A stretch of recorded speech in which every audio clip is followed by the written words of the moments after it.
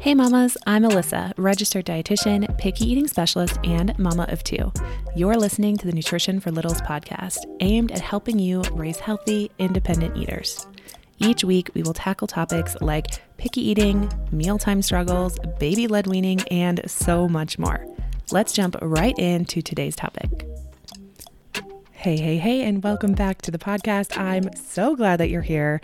Today, we're going to break down 5 things I would start doing today if I had a picky eater at home again. Okay, so for those of you who don't know, the whole reason why I started this podcast, started my business, and really kind of leaned into picky eating is because I started to get a picky eater in toddlerhood, and it spiraled what I feel like out of control. Like it was going downhill fast. We were digging deeper holes that I just felt like none of us could crawl out of on our own. And I really felt overwhelmed. I felt that scared, worried feeling that parents tend to get when their little one's picky. Like, why aren't you eating anything? You haven't eaten a vegetable in a while. Are you getting enough protein? Are you going to grow okay? Like, we all know how important food is. And I remember feeling that as a mom, that I didn't want this to be a battle. Like, I don't want meal times to be a battle. I want to enjoy meal times with you. I want to laugh and have fun and make memories and talk about, important things and funny things and just enjoy each other's company around the table, not fight over how many bites of broccoli you have to eat, right? And so I remember that feeling. And as a dietitian, I felt like I had it all figured out. I remember learning about picky eating in college. I think we might have spent maybe a week on it. Like, I was like, oh yeah, on paper, this is so easy and so great and so clear cut. And when I have kids, it's going to be a no-brainer. Wrong. How many things have we said that about parenting, right? But it's so true. I truly believed I had it kind of all figured out. I felt like I must have a leg up because I'm a dietitian. So I know what to do. I love food. I know how to balance a plate. I know how to add variety, all these things. And it turns out I don't know it all. Say that about 1,000 more things in my life.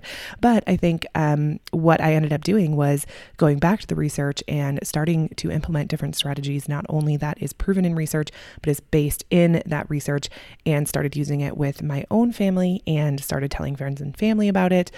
Some people, I already had a little following on Instagram, just doing like blogging and a little bit of food blogging and kind of stuff like that. And I started sharing it there, and people really resonated with it. And I felt like it was good information to have, more than just, 1 or 2 sources that are out there that are saying a certain type of picky eating or a certain type of approach works. I think it was just about my belief that every kid is different, every parent is different, every family is different.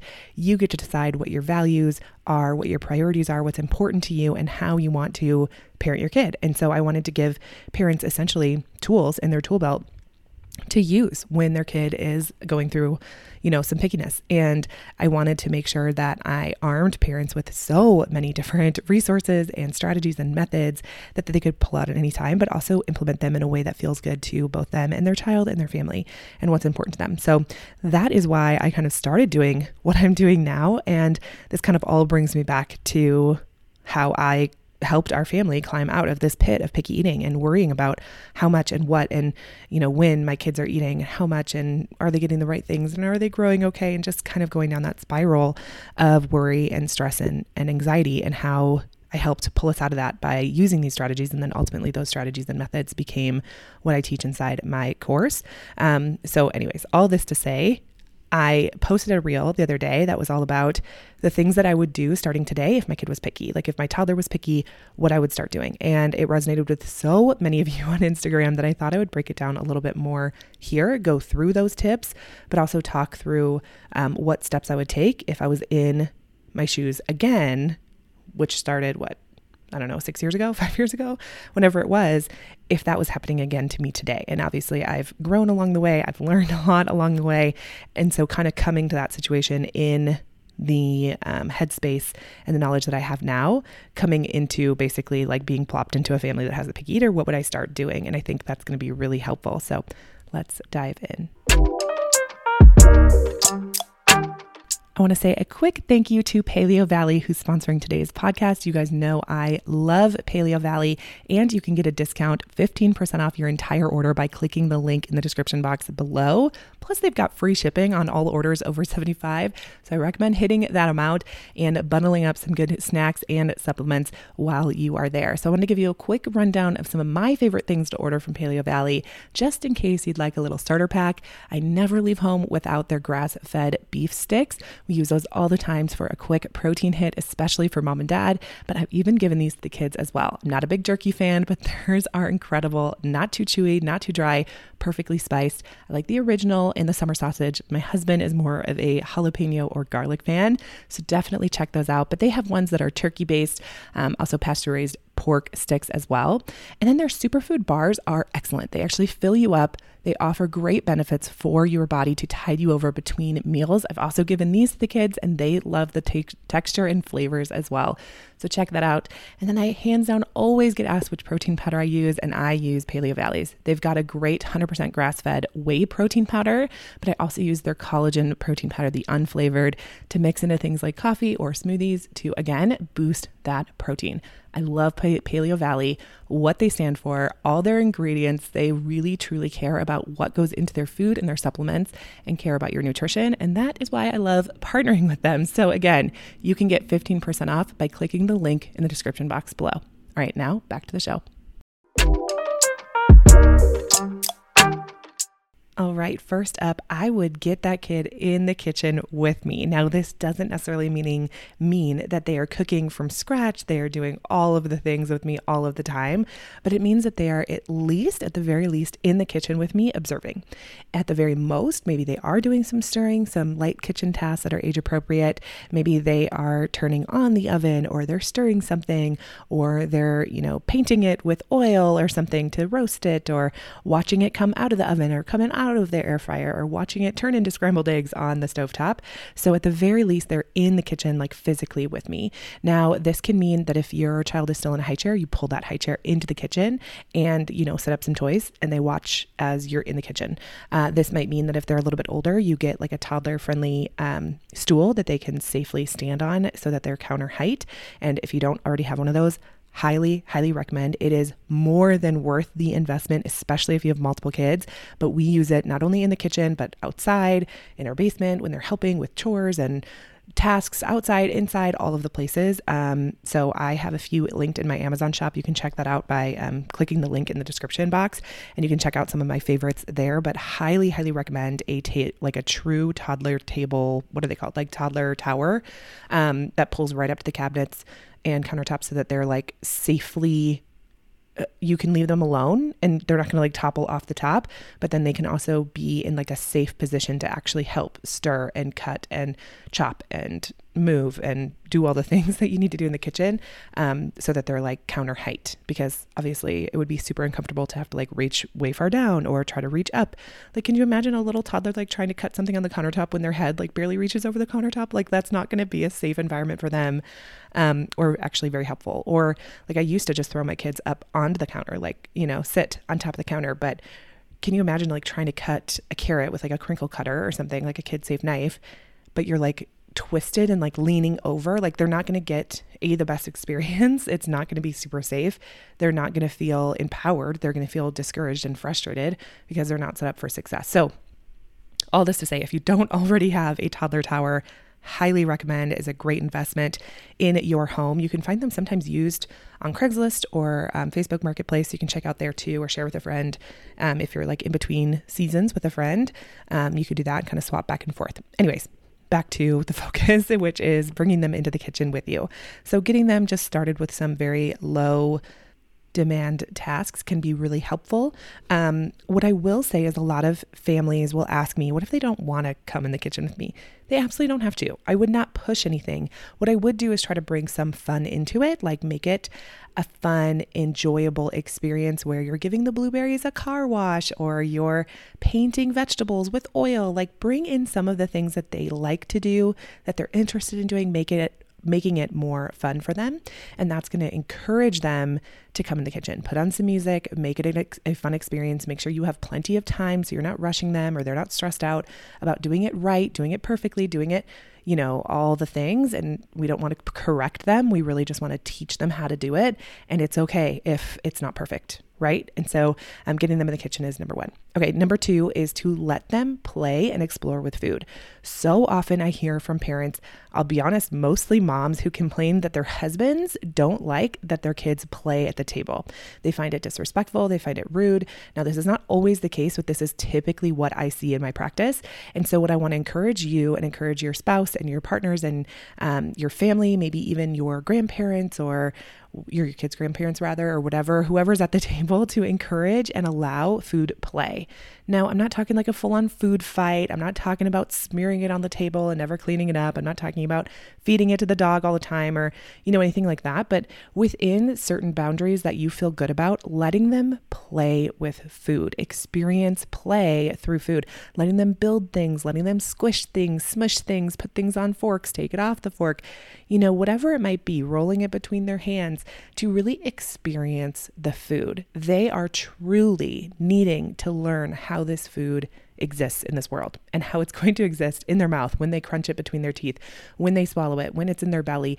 They need a little bit more experience with this food before they actually eat it. And so play is a great way to do that and speak to their nature as children. So I would let them play and explore food, even encouraging them with questions about, I wonder if this has seeds in the middle. Should we take a bite and see in the middle of this? Are there seeds in there? I wonder if the skin is edible. Does the skin of this kiwi taste good? Yuck, it's furry, really letting them explore what the food is, what it tastes like, what it feels like, what it smells like, what it squishes like, what it's, how juicy is it? How wet is it? How dry is it? How crunchy is it? How loud is it? There's so many different sensory experiences that we could be having with our kids with their food that actually is getting them more comfortable. So I would let them play and explore with food at the table. The next thing I would do, number 3, is to keep serving foods that I quote unquote know that they won't eat. Now, this is such an easy habit to get into, especially with food prices the way that they are, worry about food waste, and of course the cost of food, that we don't want to make broccoli, put the effort, the time, the energy, and of course the money into making broccoli just to see it sit on the plate and be ignored. Right? No one wants that. But at the same time, if we stop serving broccoli because they didn't eat broccoli, then they're never going to eat broccoli, right? Like that makes sense. If they only have access to certain foods, when we give them access to those foods, we have to be the ones to give them access to those foods. I know it sounds like I'm like speaking in circular terms here, but I hope you're following along, that they're not just going to go, "Hey, mommy, can I have broccoli? Like, it's been 2 months since I've seen broccoli. Can you make some broccoli tonight?" You're never going to have a 2, 3, 4, 5, even 7-year-old turn to you and say, "I would really like to try eggplant," when they've never seen an eggplant before, or they've never actually eaten an eggplant before, even if you served it to them a week ago, 5 weeks ago, 10 years ago, whatever years ago. They're not going to turn around and ask you for it. So instead, we set them up for success by introducing and offering a variety of foods regularly. So I know the temptation is there to just stop serving food, stop making foods that they're not going to eat, that we think they're not going to eat. But I would really challenge you and push you on this. And in fact, I have a podcast episode that talks more about this kind of mindset shift. But essentially, we don't know if they're going to eat it until we put it on the plate and see what happens. We don't. I know that as parents, we think we know our kids best. We think we can anticipate everything that they're going to do. But I would encourage you, when was the last time your kids surprised you? Probably relatively recently, like maybe this morning, they surprised you by having a black permanent marker that you have no idea how they got, right? Like there are so many surprises that our kids give us every day, good, bad, somewhere in between, that we can say, okay, maybe they'll surprise me today. Let's put some broccoli down on the plate. So I would keep serving foods even if I quote unquote know they won't eat it. This is super important for picky eaters. Number 4 is to introduce and offer sensory experiences more often. Now, this is like a pet peeve of mine. This is where I feel like I will go down the rabbit hole and tell you that as a new parent, I was feeling so guilty and so inadequate because I didn't like to set up rice bins and sensory bins and sand bins and kinetic sand and all of the things that I feel like everyone on Instagram is doing with their kids. I did not want to set up these sensory experiences. It felt like a lot of work, a lot of money, a lot of time, a lot of effort. And then it would be all over my house. It would be such a wreck and it was a lot to clean up. And I was so frustrated until I started to realize that sensory experiences are all around us. They are not in bins. They're not housed in bins. Sensory experiences are not in plastic bins with special tools from Amazon that are wooden and perfect and beautiful and all the things, right? Sensory experiences is going outside and touching the grass with your bare feet. Sensory experiences are going to the beach for a family day, right? Sensory experiences are going to the zoo and feeding the giraffes. Sensory experiences are, letting them count out money and passing it back and forth between you. Sensory experiences can be helping you pour rice into a container to make for a meal. Sensory experiences are having like peanut butter stuck to the roof of your mouth, right? All these different things are sensory experiences. That taking a shower, getting in and out of the car, playing with different toys. Some of them are more silicone-y or more soft. Some of them are more hard or crunchy, if you will, right? All of those things are actually sensory experiences. And I think once I realized that as a parent, that it's not about setting up perfect play bins and sensory tables and with the right water beads or whatever they might be. It's about them experiencing the world around them without shoes on, without socks on, without gloves on, without protective high chair coats that hang all over your high chairs so that they don't feel anything except for just put it in their mouth and everything else is wipeable, right? And so really letting them experience all those different sensory things, so important when it comes to food, even if we don't think it's related. And the final thing that I would do starting today, if I had a picky eater at home and I wanted to start reversing it, would be to eat with them. I would eat with them as often as I possibly could. And not only would I eat with them, I would try to eat the same foods that I'm serving them. So often as parents, meal times are so stressful and so exhausting and so up and down, and you feel like a ping pong ball that it's just easier to feed them and then feed yourself later. And I get it. And there's a time and a place for that. And this is something that should be prioritized if you have a picky eater and you want them to stop. Eat with them, eat the same foods, enjoy meal times together, make it a positive experience. And this can be the catalyst that changes everything. All right, I hope this episode helped you. If it did, I feel like there are so many nuggets in this episode. Save it, come back to it, but share it with a friend. Likely you're listening to this podcast because someone shared it with you. Maybe it was me on Instagram, maybe it was a friend, whoever. Probably any podcast in your feed you're probably listening to because someone recommended it to you. It would mean the world to me if you sent them this episode. You can just link it and send it, say, hey, this was super helpful. I don't know if your kid is picky or if you struggle with this, but this episode was a huge help. So I hope you listened to it. I hope you loved it as much as I did. And of course, if you're in the giving mood and you want to give me a review, that would mean the world to me as well. Just, however many stars you want to give it, and a little quick typed up review is everything to podcasters. So I recommend you do that to every podcast that you listen to and like, and I always check it out there as well for any suggestions or ideas or, to keep me going. So I love creating this type of content for you that's free and accessible and quick and very mom friendly, I like to say, so that you can get your quick tips and move on with your day. I'm so glad to spend time with you, and I will see you next week. Thank you so much for tuning in today. I hope you're walking away with some tangible ways to bring peace to your mealtimes. And if you like this episode, please subscribe and tell all your mom friends. And as always, the best compliment you can give me is leaving a rating and written review, which also helps other mamas like you find this podcast too. You can find more from me on Instagram at Nutrition for Littles. Do you have a question you'd like me to answer on the podcast? Email me at alyssa@nutritionforlittles.com. All right, until next time, mamas.